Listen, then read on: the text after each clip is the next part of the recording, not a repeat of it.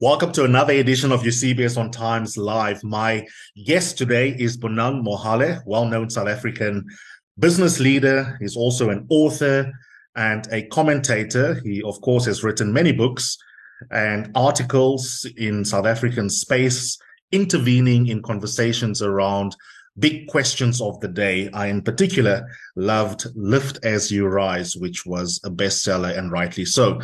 He is also the Chancellor of the University of the Free State and holds many positions as a teacher as well as a chairperson, amongst others, of the Bidvest Group. But of course, many of you will probably know him in terms of the byline or strapline on TV when he's being interviewed as president of Business Unity South Africa. Now, in the middle of December, he wrote a very provocative piece in Daily Maverick, and it was headlined, "The ANC Cannot Fix Itself. South Africa's Last Hope is Business." I love the piece. I want to pressure test its argumentation.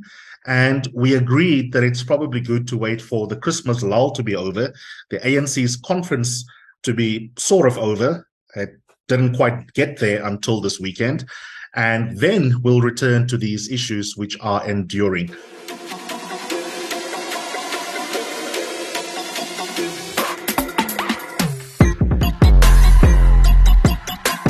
You're listening to Eusebius on Times Live. That's this latest podcast on Times Live. And it's me, Eusebius McKaiser, exploring the major issues of the week.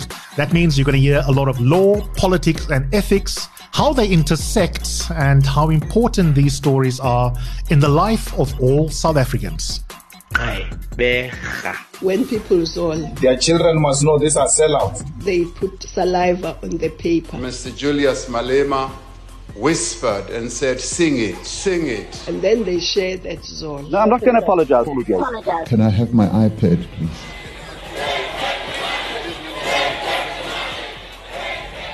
So they stole it.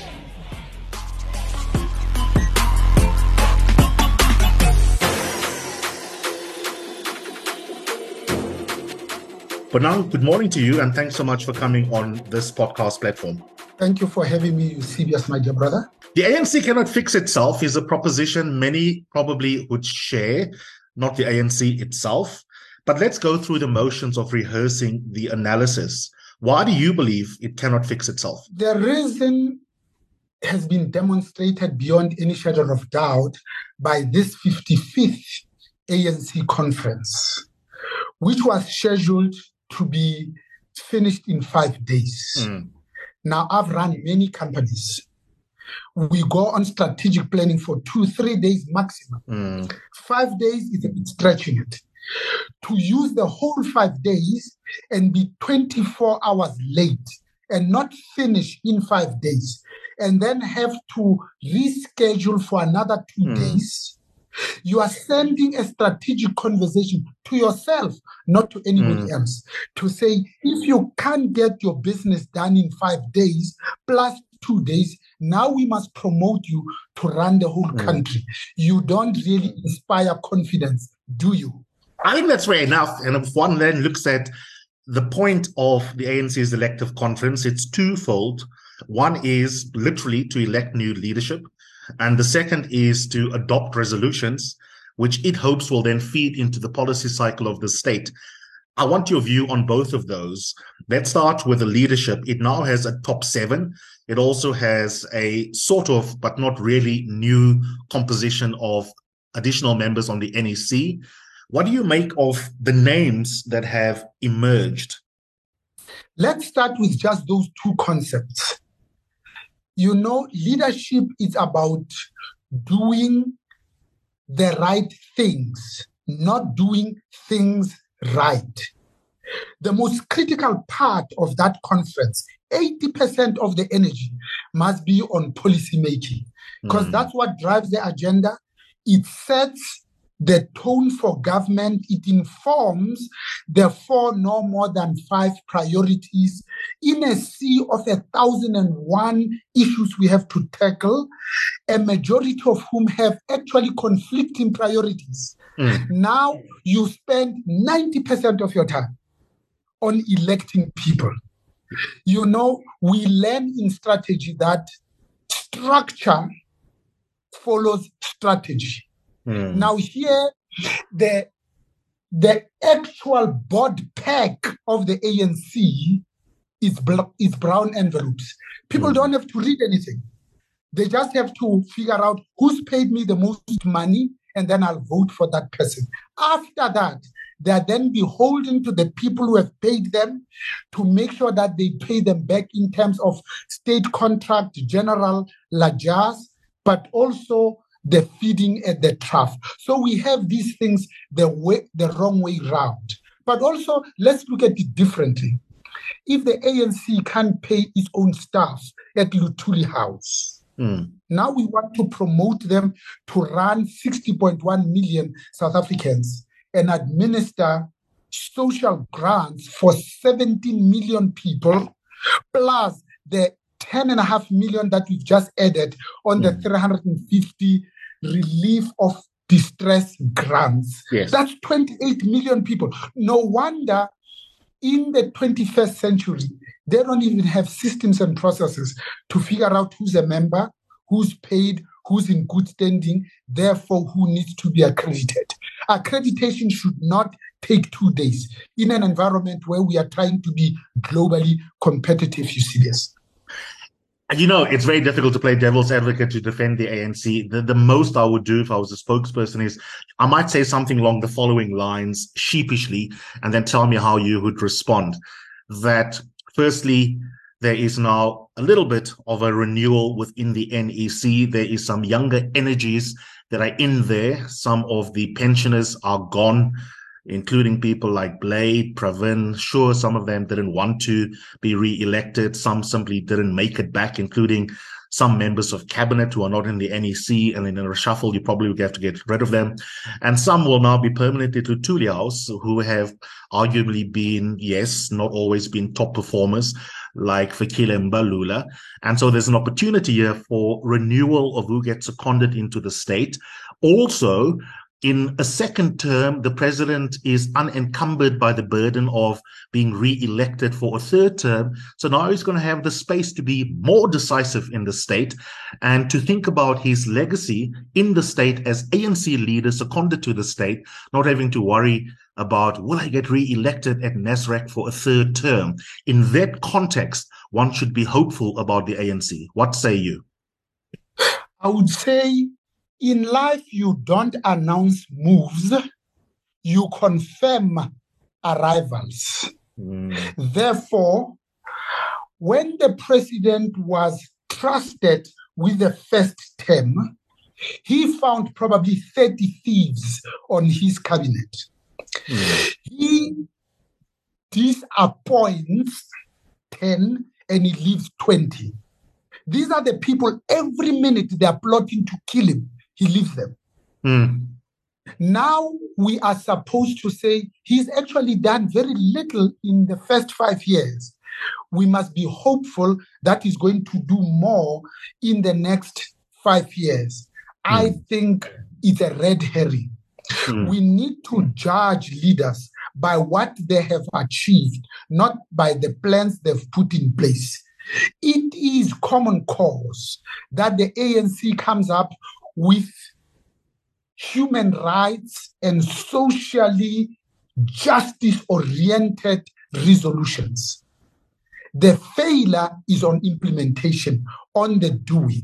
It was General George Patton who reminds us that great wars are won by good execution, not great plans, because good execution will save even a mediocre plan. Everybody agrees now that 29 years into democracy, our Achilles heel is the execution. The NDP 2030 said 11 things wrong, 9 things that needs to be done. We had 30 years to do this in.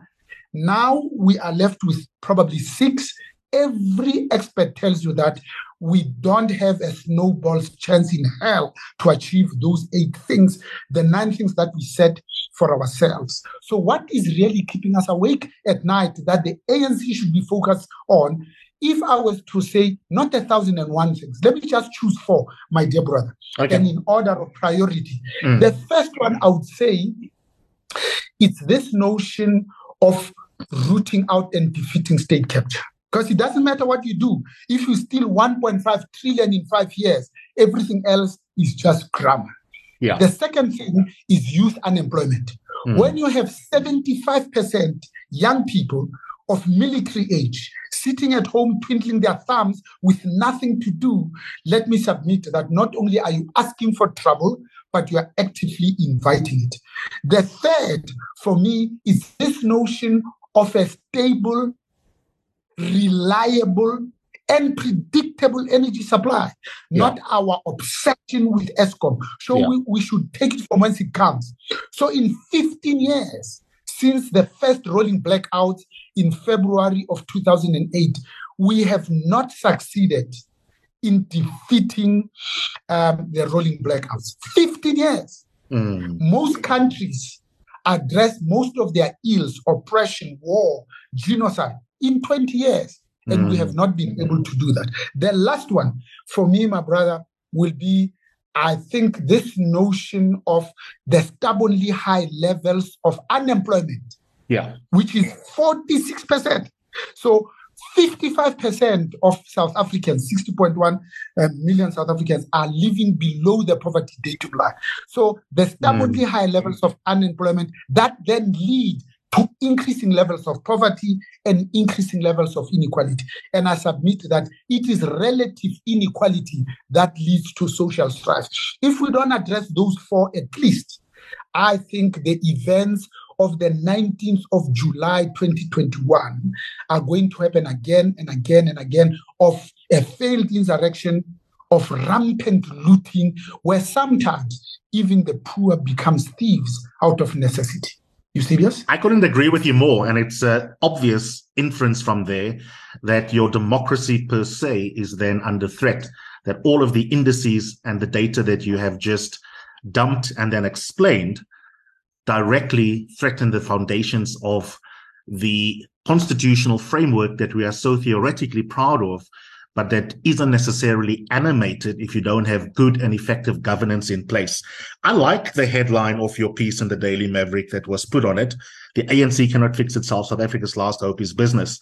Of course, it invites you to read it because it's muscular and assertive, but sometimes it can be slightly reductive. The essence of the piece is about business. And there, I think you've got some work to do to sustain your case that business is the last hope, even though your argument is more subtle than the headline necessarily suggests, because headlines are there to attract eyeballs. But before we get to the essence of where the business can step in, where there are lacunae left by the ANC, I just want us to finish the analysis of the state of the state and the state of the ANC with one central question in relation to it, Bonang, and it's this. When we say the ANC cannot fix itself, we should give up on the ANC. In South Africa, the ANC is a massive social movement. It is still the biggest political party. It will be around for a while. The only question is, will it be around in the 50s, in the 40s, or the 60s, which I don't think will ever happen again in electoral terms. And when we say give up on the ANC, it's very difficult to not read that as giving up on the state, because the ANC and the state are fused in realpolitik. But it's not business or civil society organizations, but the state that has a monopoly, as we know, by design, on tax collection, a monopoly on the legitimate use of force, a monopoly on the disbursement of the taxes that are collected, and most critically, in relation to these policy questions, a monopoly on formulating and implementing both general laws and specific policies. In that context, is it not irresponsible for any Democrat to give up on the state? In fact, in your answer and assertion, there also lies the solution. You see, it is usually futile to try to talk facts and analysis to people who are enjoying a sense of moral superiority in their ignorance. This ANC-led government has demonstrated beyond any shadow of doubt that they conflate the party and the state. The former president said, if I'm given a choice, I'll put the ANC before the state. Of course, that's not right, because he is repudiating the terms and conditions of his own contract. In fact, you see it in the action. This conference as we speak is in a military base, which is government. But we are talking about the party. Mm. But you see, they don't even know the difference between a national broadcaster and a state broadcaster. That's why people feel entitled to use the government aeroplane of the army to take their friends and give them a lift to Zimbabwe. That's why a minister of defense feels absolutely entitled that when my son-in-law is in a spot of bother, I can take the state resources, go and fetch and extradite them from their country of birth and come and give them a temporary sojourner status in South Africa. That's where our problem is. I think what we needed to do was to say, like in the United States of America, it's not a perfect democracy, that there must be civil servants that are professional, irrespective of the party that is in place. We talk about the Republicans and Democrats, the people who are the machinery, who come at 8 to 5, who make sure that service delivery is delivered. They don't have to be the cadres deployed by the ANC. In fact, I'm on record as saying, if the ANC was giving us their best cadres, would leave them alone. But unfortunately, they're giving us absolutely their worst.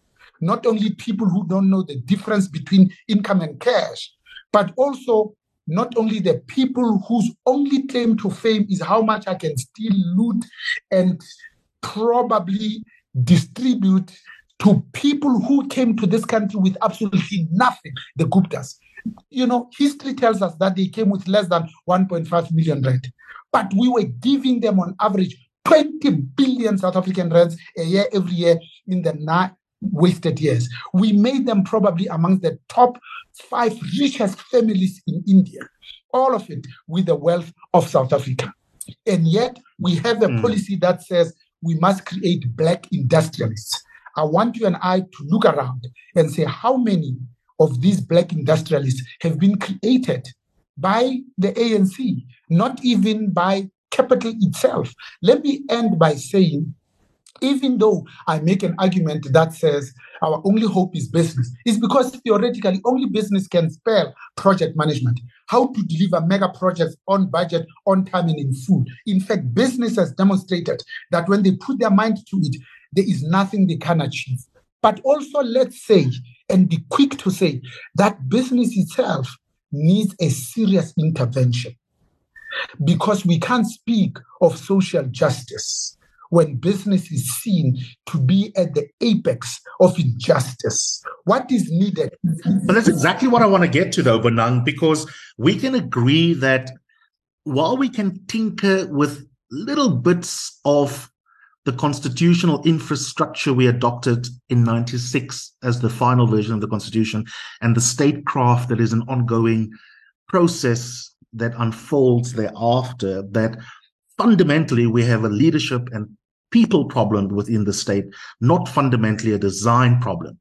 Even if undergraduates can debate state-centric approaches to growing the economy versus market fundamentalism, in reality, those are false dichotomies. Fundamentally, there's a political leadership problem within the South African state rather than a statecraft problem. The rest is detail. But it's one thing to say that as part of your diagnostic report on the state of society. It is an entirely different proposition to have faith in big business per se. You will be really having a long and difficult time finding examples of major corruption cases, state capture projects worse than garden variety corruption, inflation of invoicing, etc., where you don't see someone in the state being in cahoots with someone in the private sector. For every ANC cadre that has been shamed at the State Capture Commission of Inquiry, there is a corporate citizen and employees within corporates that were in cahoots with them, knowing that they are corruptible and that they were doing a tango dance stealing from SA Inc. So surely there is another podcast to be done where the beginning of that podcast conversation, in parallel with this one, is a 20-minute lament of big business, So when you say, yeah, business needs an intervention, there's a lot of heavy lifting that the phrase business needs an intervention is doing in your qualification that business can help us. The truth is that business in South Africa is at the center of the state capture project. Eusebius, I couldn't possibly agree with you more. One, because business benefited from apartheid wages when Black people and women were paid less than men for work of equal value. Business itself was a beneficiary when it was silent and it cowered in its own corner when the Western Cape was made a colored preferential area, when the land was stolen from the people. Only now, the United States of America is saying, let us bring back one of the monies that we stole from Egypt. How many other African things have been stolen by not only governments, but business people? So the reason why I'm saying business is not our second, but our last hope is because there are some vestiges of good things that business has done.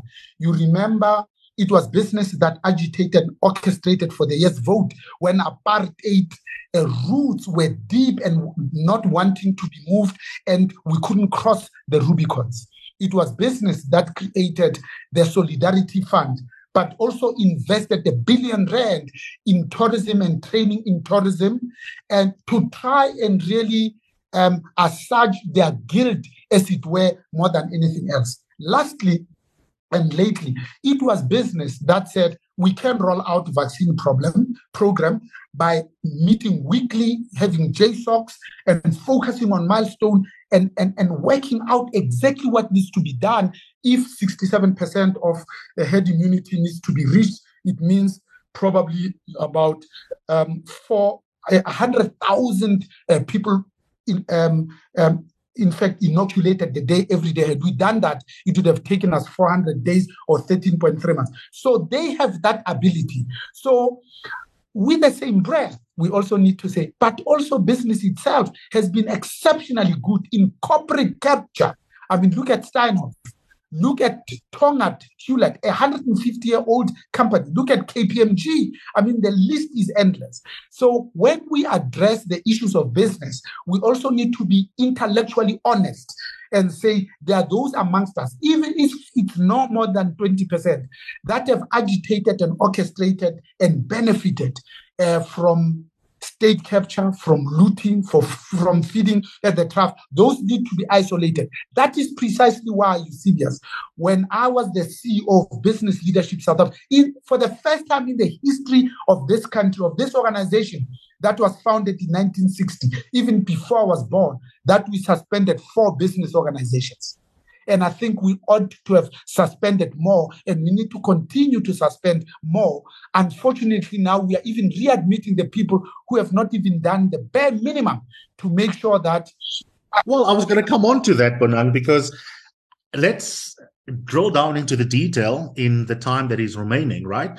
Because the question is whether South African business writ large can be trusted to demonstrate the ethical leadership and then the technocratic leadership and the intellectual leadership that we broadly, at least you and I agree, is sorely missing from the ANC-led state. Now, let's take those who have been implicated. We don't need to wait for the NPA or some special species of the NPA that deals specifically with organized criminality for us to accept the legitimacy of the substantial findings of the State Capture Commission. And then peer review is very important. It's the same, let's say, to take a weird, small little analogy, not so weird, I think. I don't need to wait for a journalist that is unethical to be found guilty by a tribunal before I write a column and say, I hereby rebuke my friend and my peer fellow journalist Bonang Mohale for the following reasons. But we don't see that. We don't see businesses in South Africa showing that kind of voluntary ethical leadership and coming up with recommendations before they are imposed on you. I might have missed the news items, and please tell me if I did, of whether it's BUSA, whether it's business leadership, saying we think it is a good idea for Bain never to be allowed to do business with the state. We think that it was not good enough for McKinsey to pay amount X rands back to the state because the total economic ruin is far bigger than the nominal amount that was invoiced for a particular project that actually led to the incapacitation of a key part of the state. We don't see that. Even Steiner, for that matter, we don't see corporate justice, and we see this weird Lone Ranger analysis. Marcus Jooste is the problem, rather than everyone else that propped him up within the company that is still sitting around today trying to reinvent itself.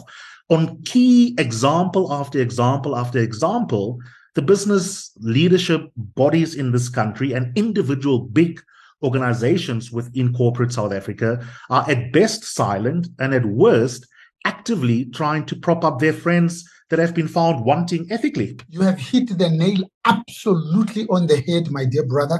Even though nominally, BUSA issued a statement that said the issue of Bain needs to be dealt with by an organization where that membership is held, which is Business Leadership South Africa, which by definition is also a member of BUSA. And you said, you need to come back to us and explain what is it that you have done to make sure that you have dealt with the rot within your own ranks. I think business is guilty as hell. But you see, contrition remains an ongoing process. You have to continue asking for forgiveness and remain grateful for the mercy shown. The condition of truth is to allow suffering to speak. In South Africa, we have not allowed the people whose land has been stolen, the people who have been oppressed, subjugated, and excluded to speak up. We have also allowed the very same people who are in business that have been looting at an industrial scale also to be our spokesperson. Imagine trying to get the techie excited about Christmas. I think what needs to be done is to really address the fundamental structure of this economy that continues to exclude the majority of these people. Let me also end, Eusebius, by saying there's one thing that we also as businesses not help this ANC government to do, even by African standards. When Africa becomes free, there's two things that they do very well. Number one is to increase substantially the education level of their own people. Number two is to increase the ownership of business itself by the previously disadvantaged individuals, the indigenous people, by double digits. Today, 29 years into democracy, the ownership of the JSE in its purest form is still languishing around 3%. When you include the ownership of pension funds and provident funds, where Black people are the majority, you still don't even touch 10 percentage points. That's where I think the phenomenal failure has been. The true test of whether business can step up lies in these practical issues that we are talking about, like your vaccination example, so that we can see whether there are successful examples of proof of concept that business can step up, and then asking how else it can be done and can it be scaled up. And I want to end with two practical challenges that you list at the end, but I think it was, in a sense, where a second follow-up article, if I may be so bold as to suggest one, need to begin, because the bulk of your article was an excellent analysis of the state of the economy, the data, areas like KZN losing out on, sort of port activity compared to Mozambique, etc., and then an analysis of the ANC. But then you have headlines at the end of areas where business can intervene, investment and growth, infrastructure, network industries, capable state. But in a sense there, one sentence bullet points is not enough, because that's exactly where the argumentation burden lies, to give more meat, to put more meat to the bones there and articulate how business can make a difference. And I want to probe two examples there. But before I do that, I've got one high-level question about business to ask. Isn't the point of business to maximize value for shareholders?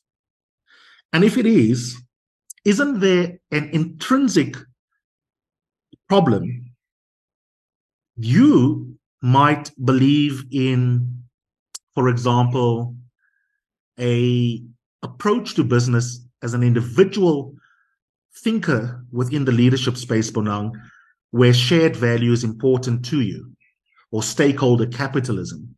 But the reality is that those are slogans that are painted in the foyers of multinational corporates across the world, but in the details of their business, it's really about returns for the stakeholders in terms of literally how much value they can capture that goes back to those who have put money into the business. And so when you tell me 15 minutes ago in this conversation, the single biggest threat to the foundations of democracy is the instability of young people who are unemployed, inviting trouble, which I think is not an exaggeration. Businesses don't care about fair wages, living wages. They care about how many people can I employ as rock drill operators at my mining operation at a price that I can get away with to maximize value for the shareholders. If the answer is the market says, and suddenly the market is treated as an authority, as a real human being, 9,000 Rand, my man, then sorry, CBS, asking for 12,500 is not going to cut it.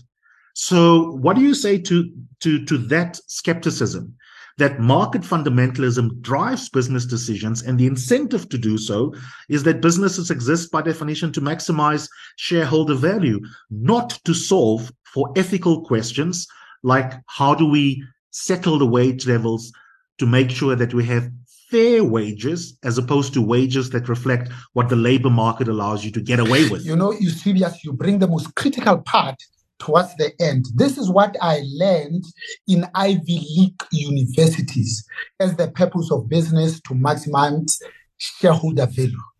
But you see, what we are proposing now in the 21st century is that instead of being obsessed just with shareholder maximization, what about being absolutely concerned with a broader stakeholder community? And I'm proposing a new ethos in which corporations will be accountable to all stakeholders, not only shareholders, employees and customers, but also society at large. Today, surely the new purpose of business must be to survive, to deliver shared value, to deliver on what it says and promises, but also to do no harm, to make the world a better place and provide ethical leadership and true engagement. You see, business is no longer on the periphery of development. It is intricately intertwined with society and its citizenry role. Business must do well by doing good. Broader societal issues of justice, of fairness, of equality and peace are at the core of business and its desired outcomes. I'm proposing that business... Bonang, can I needle you with this intervention? I buy that, but you are speaking to the converted who doesn't own a multinational corporate. I'm not a vice president in charge of corporate affairs for SAB or some other major company. Does that argument land with your colleagues when you don't have a Eusebius on the other side? Because I'm not the one that needs to be convinced that it would be good for society if all stakeholders are taken into account when major decisions are made by Shell, whether or not to go and explore in the Eastern Cape, what's happening at the bottom of the ocean. The argument that you've just outlined for a reorientation of how business fits into society and sees itself in society, that relies on the pull of the ethical intuition at the heart of what you have outlined. But honestly, between you and me, we won't put it on the podcast, maybe. How many of your friends really take that seriously because there's no value incentive for them to behave morally? Or at least they don't see it. In fact, you must put it in the podcast because I see an increasing number of my own colleagues from a small base, I must admit, that are beginning to think this way, that are beginning to accept that business cannot continue to be indifferent to the plight of the most vulnerable. Business must be deeply committed to ethics, to integrity, respect, and moral values. It must be committed to doing the right things. I think it was Archbishop Emeritus and our own human rights activist, Mpilo Desmond Tutu, who opined that if you are neutral in situations of injustice, you have chosen the side of the oppressor. If an elephant has its foot on the tail of a mouse and you say that you are neutral, the mouse will not appreciate your neutrality. There's a need to restore trust, faith, and confidence in business and government. Business must work much harder. What a strange and wonderful change that would be, my brother, if we were to achieve this new status. That's why I spend my life educating my own colleagues. That's why I spend my life demonstrating beyond any shadow of doubt that I can be a different human being. Of all the things that I choose to be, imagine if I chose to be kind, so that we can graduate from humankind to being kind humans. Eusebius. I couldn't agree with you more. I'm going to ask a last question, just as a parenthetical comment on what you say. I'm skeptical about whether that lands. I buy the argument normatively. I'm so skeptical that for years, when I do keynotes, I've often started off by appealing to a non-ethical argument, which is to say that it makes business sense to give a damn about inequality. And I had an unfunny joke, which I don't think in the circumstances is to be taken lightly, because the July riots portents of that happening again in the future. That if you don't care about inequality and what happens in townships and you live in Sandton or Sandhurst, they're going to come after our bottles of Chardonnay in the suburbs. So there's a self-interest that business must reconcile itself with for why it should care about the issues that you have outlined so brilliantly. Even if they don't want to accept the moral logic, there's business logic to care about it. But let's end off by asking you about investment and infrastructure. You, at the end of your analysis piece, list areas where business could step up and complement the state and help it solve for certain issues. I'm going to give you 3 to 4 minutes to end off, but I want to ask it skeptically. You know, we can't say business can help to improve investment prospects in the country when business has been sitting on cash, demonstrating its own skepticism about whether to invest locally. As for infrastructure, as the second part of my question related, I wonder what infrastructure projects you have in mind, because business has often taken massive infrastructure projects, such as in the construction sector, as an opportunity for unethical and illegal oligopolies and monopolies to be formed, rather than bona fide infrastructure projects to help society at large. So when it comes to investment and infrastructure as our final 2 examples, how do you imagine, if we are now positive and forward-looking, business can make a difference?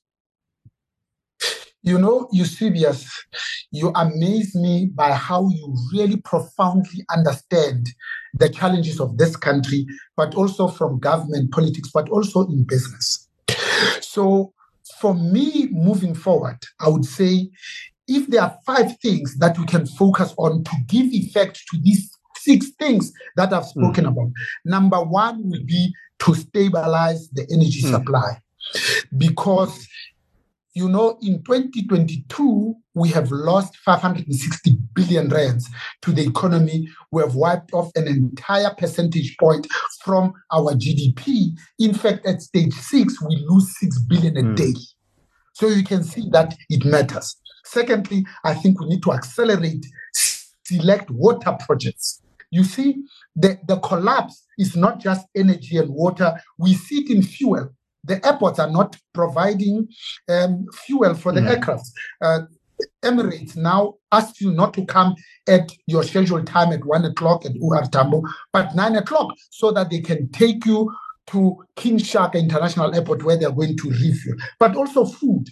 I mean, Transnet challenges, cyber attacks, KZN floods, local business forums. These are just normal criminals, Amadela Ngufa, who are demanding equity from businesses. Our ports are now the 3rd worst in the world. The 3rd is to unlock select logistics industry bottlenecks where things are just not happening. Look at the Maputo port that I make as an example. If you go through the Kruger, the kilometers to the Maputo port is more than 10 kilometers long. But those drivers are saying, better we queue here for 3 days than to go to the Durban port. Now, that is serious indictment, really, for us as business. The last two is how do we unblock the 2.2 trillion infrastructure investment pipeline that is just sitting in business, so that we have more faith, we demonstrate our bona fides through actions, not just empty words. The last one is how do we improve law and order, my dear brother? Because look at how it manifests. I mean, we are now holding the world record for all the wrong reasons. The most unequal society in the world, the country with the highest unemployment rate in the world, the country with the highest SME failure rate in the world, the country with the highest GBV rate in the world, not by a factor of 2, but 5 times the global average. Second in suicide rate only to Russia. We are the worst G20 country, as by the G20 Research Group report. How do we then begin to address the hemorrhaging of skills and critical talent and skills? I'm not even talking about being the most violent, but also the country with the highest road fatalities. So for me, I think, my brother, we need to seriously reflect as business to say, what is our role in ensuring that we reduce this notion of increasing inequality, where racism is at an all-time high, where Black graduates are roaming the streets hopelessly, where crucial infrastructure is laying barren, where we were not even expected to add more to the infrastructure that we inherited from the apartheid government. All we had to do was just maintain it, where now lawlessness has now become an epidemic. Absolutely brilliant. I love your passion for our country. I love the clarity of your thinking, your ability to move between big picture analysis and the minutiae, and that agenda that you have set at the end is a collective one for all of us.